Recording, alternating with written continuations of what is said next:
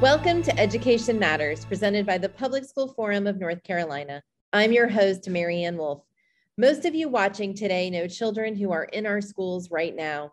We've talked a great deal with educators and students themselves about the challenges and promising moments of this year.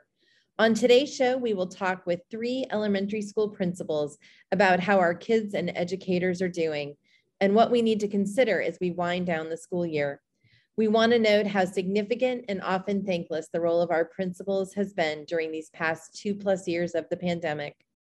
Research tells us that principals are the second, only to teachers, school-related factor that influences student outcomes. Please stay tuned to hear from Principals Sandy Chambers, Suzanne Owen, and Adrian Parry. You will not want to miss this discussion. I am so pleased today to be joined by 2 outstanding principals that I've had a chance to work with over the years. Sandy Chambers is the principal of Horton Creek Elementary School in Wake County, and Suzanne Owen is the principal of Cliffdale Elementary School in Cumberland County Schools. Welcome to both of you. Thank you. It's nice to be here. Thank you. I have long admired your approach to leadership, kids, and your schools.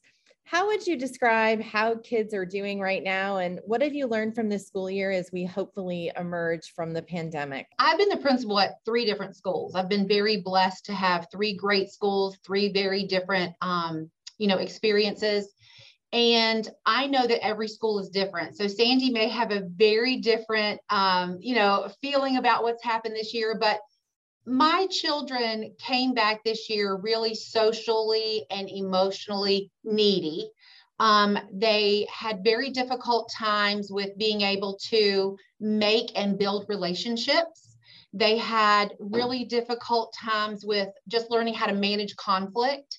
And so it's almost like the year that they were gone, they lost everything they ever learned about how to socially interact with other people, especially adults.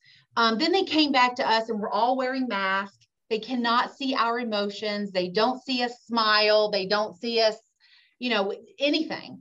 And so the big social emotional gap, I think, for them was incredibly difficult.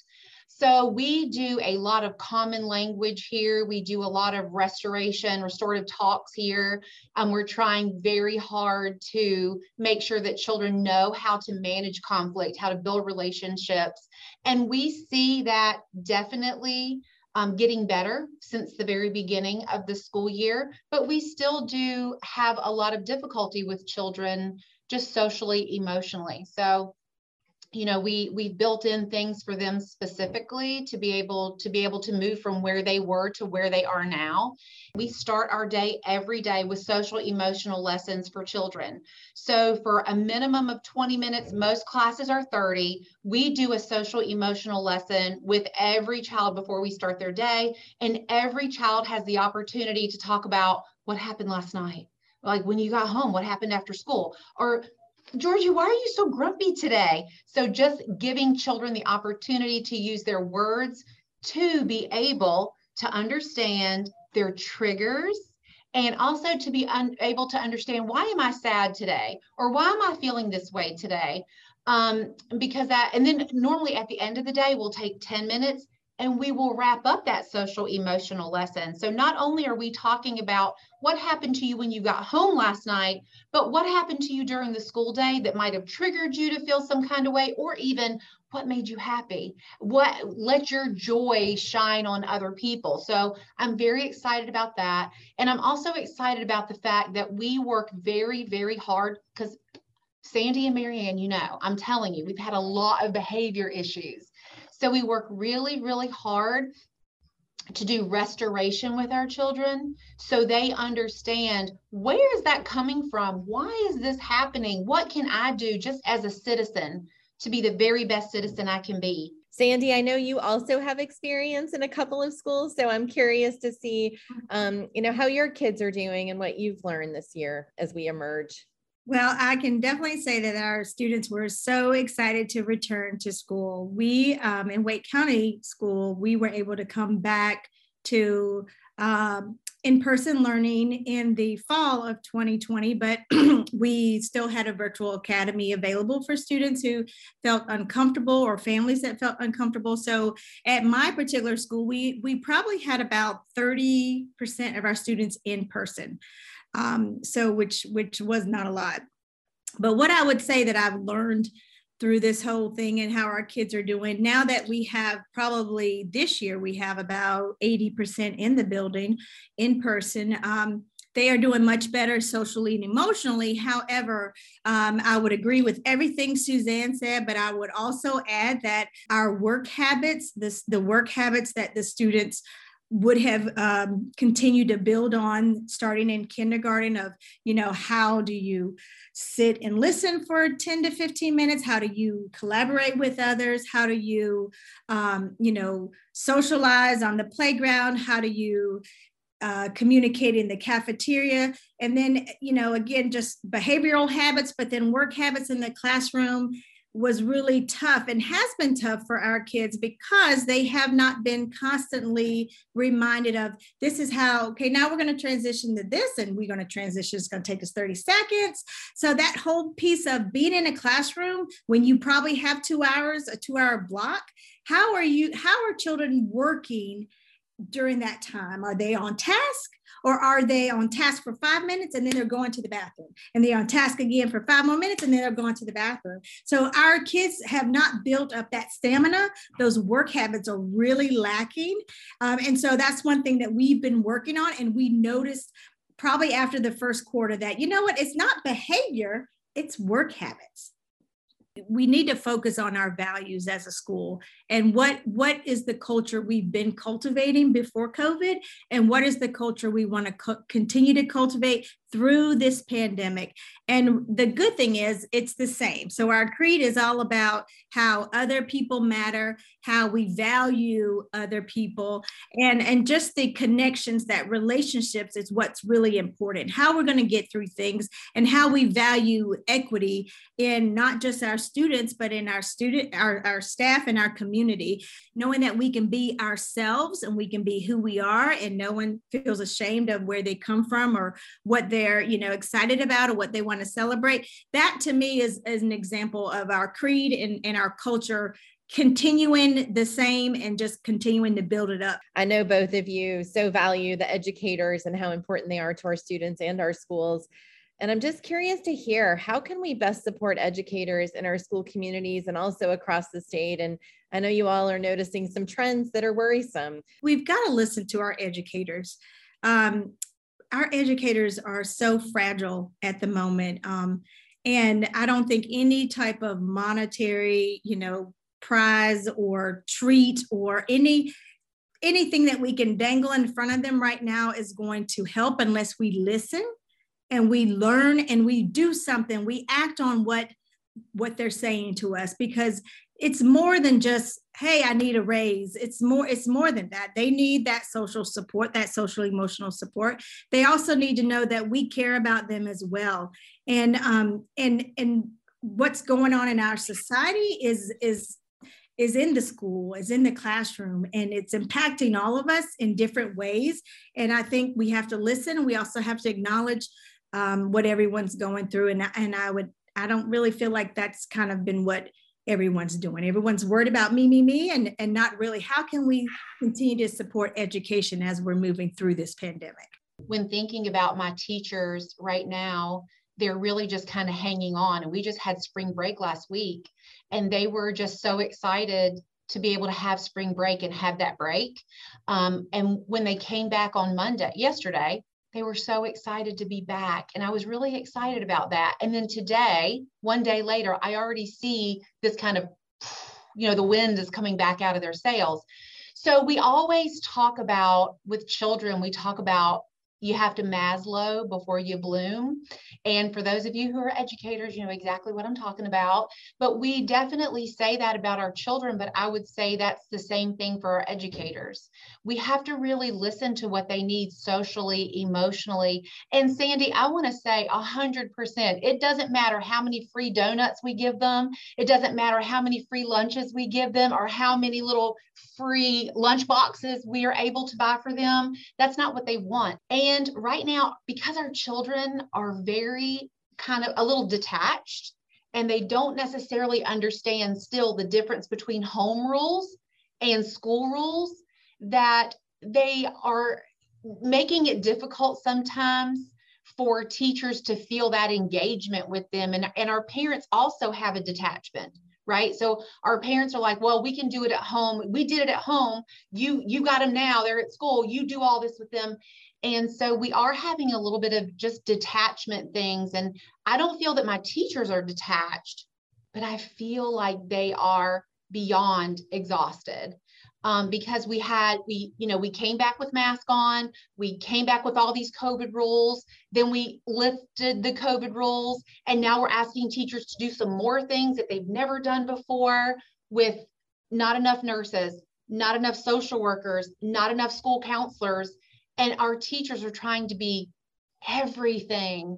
And listen, they're just people, right? They're going to make mistakes, but they still need those things that every human needs just to simply feel valued in this building.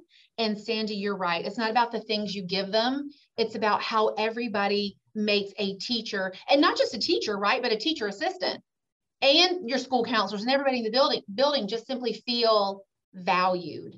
And right now, I think that our teachers, or my teachers anyway, our teachers at Cliffdale just don't always feel valued from not one another, because they definitely lift each other up, but from the students and also the parents. They don't always feel that value, like I'm making a difference, because that's the only reason we're here, Marianne. We're only here to make a difference.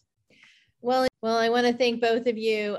You both, I know, set very high bars for yourselves and also do everything you can to make sure that your educators and your students can achieve well. And this advice is very poignant today. And so thank you for all that you do every day, but also thank you for the challenges that you put out there for our state and our communities and our families. So I know I'll have you back again because we have a lot more to talk about. After the break, we will be joined by Adrian Parry, a principal from Cabarrus County Schools. Thank you. Education Matters is brought to you each week in part by Participate Learning, uniting our world through global learning. Welcome back. I'm so glad to be joined by Adrian Parry, the principal of Hickory Ridge Elementary School in Cabarrus County Schools. Welcome, Adrian. Hey, thanks for having me. It's wonderful to see you. And as you know, I have long admired your approach to leadership, to kids, and your schools, because you've been a principal in more than one school. And I wonder if you could just describe a bit, how are kids doing right now? What have you learned this school year as we hopefully are in fact emerging from the pandemic? It's been really great to see the students really start to emerge this year, right? So I think, when we see things now in schools, it all looks a little more normal, right? It's not completely all the way back, but kids are having a great time. They are excited. They're engaged. They're in small groups. They're going on field trips. They're really, like, you're starting to see those sparks and the excitement for, yes, I love school, which is a great thing. So I think, over time, we've certainly, over the last several years of the pandemic, things have changed a bit, right? And we've had to adjust our ways, and we've had to really think through how we continue to meet the needs of kids. And now we are coming, hopefully, toward on the end of it, and the kids are really starting to come out of their shells again. And you can just see it. It just feels good. It feels like school. It feels like they're home and they're where they're supposed to be. That's awesome. And we also know just how important educators are to our students and our schools. How would you describe how we can best support educators in our school communities, but also across the state? What our educators have been through the last couple of years has been tough. There's nothing about what we've asked them to do amidst the pandemic that has been easy, right? But the great thing is you keep the kids at the forefront, right? You keep the kids at the center, and you take care of your educators, and they in turn take care of the children too, right? So I think being patient, right? Knowing that it takes a little bit of time to get back in the swing to where we were 3 and 4 years ago before the pandemic, and I think too, it's not always, we've learned things through the pandemic that I think have changed education for the better, as we move forward. So I think that having a little bit of grace, giving support, feedback, being in their corner, cheering them on every step of the way, helping with the communication, because, when the pandemic happened, right, we had a level of support in our classrooms that we had never seen before, right? We had families in our classrooms all the time, virtually. So I think that it is really nice. I think that our parents are excited to start to get back to normal and be physically in the buildings, in the classrooms, and just giving grace to our educators and support and whatever they need. If they need something to help them be successful, you figure out how to make it work. You've done a lot and had a lot of efforts around really the whole child and social emotional learning with pretty specific, I guess, and efforts in your school. I wonder if you could talk a little bit. School-wide, we have daily morning meetings, and we have our social emotional curriculum that our teachers all follow within the daily morning meetings. And the daily morning meetings are set there to help build community and collaboration and really start students off in a really safe space that they're ready to learn for the day. We also do sensory integration and movement throughout the school. So we do a lot of work with how can you move purposefully? Like there's a difference between just a brain break and yes, you need to get up and wiggle. All kids need wiggles. As an adult, I need to wiggle, right? But how do you purposefully add movement to your learning? So when we think through some of our kids participate in sensory rotations. We have some full sensory integration classrooms that start their day every morning with sensory rotations where they are having they could have hopscotch on the floor that they're doing their sight words as they hop through. They could have the ball cups that they're tossing and catching, that they're doing multiplication facts or whatever is age appropriate for them. There are trampolines and balance beams and just places for them to wiggle and move. But the rotations are very purposeful, right? And they're tied around how can I move and cross my midline, or what can I do to really help engage my brain so I'm ready to learn, and really incorporating the academics into that movement.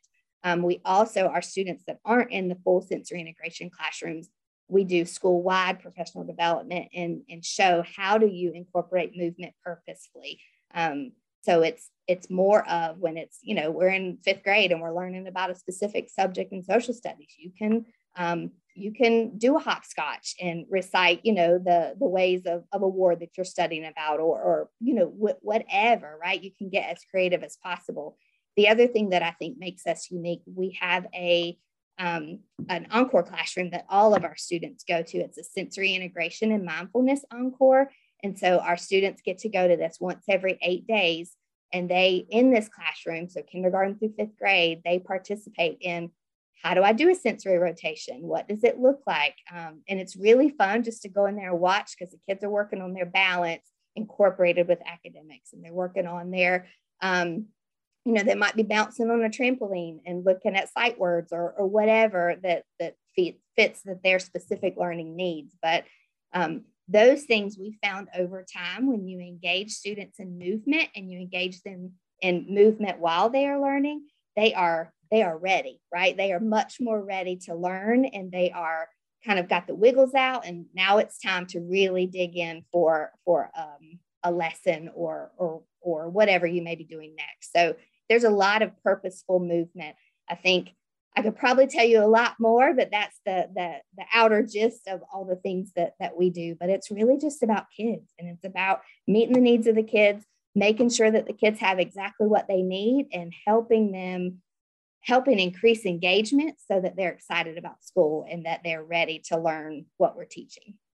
Whenever you talk about this, Adrian, I always want to come and be in your school and how fortunate your students and educators are. So thank you for sharing that. Thank you so much for having me. You are welcome anytime, Mary Ann. Come on down. Thank you all for being here. And after the break, this week's final word. I have had the opportunity to work with hundreds of principals over the years, and I am often reminded about the very unique and often lonely position that principals have as school leaders. They are the only one in their building with their role, and they are the one who students, teachers, parents, and community members turn to when they're concerned about what's going on within a school. Principals are often unsung heroes, and this is especially true during the pandemic. Principals are the second most important school-related factor that impacts student outcomes, second only to teachers. Having a high quality and well-prepared principal matters for students, for teachers, and for communities.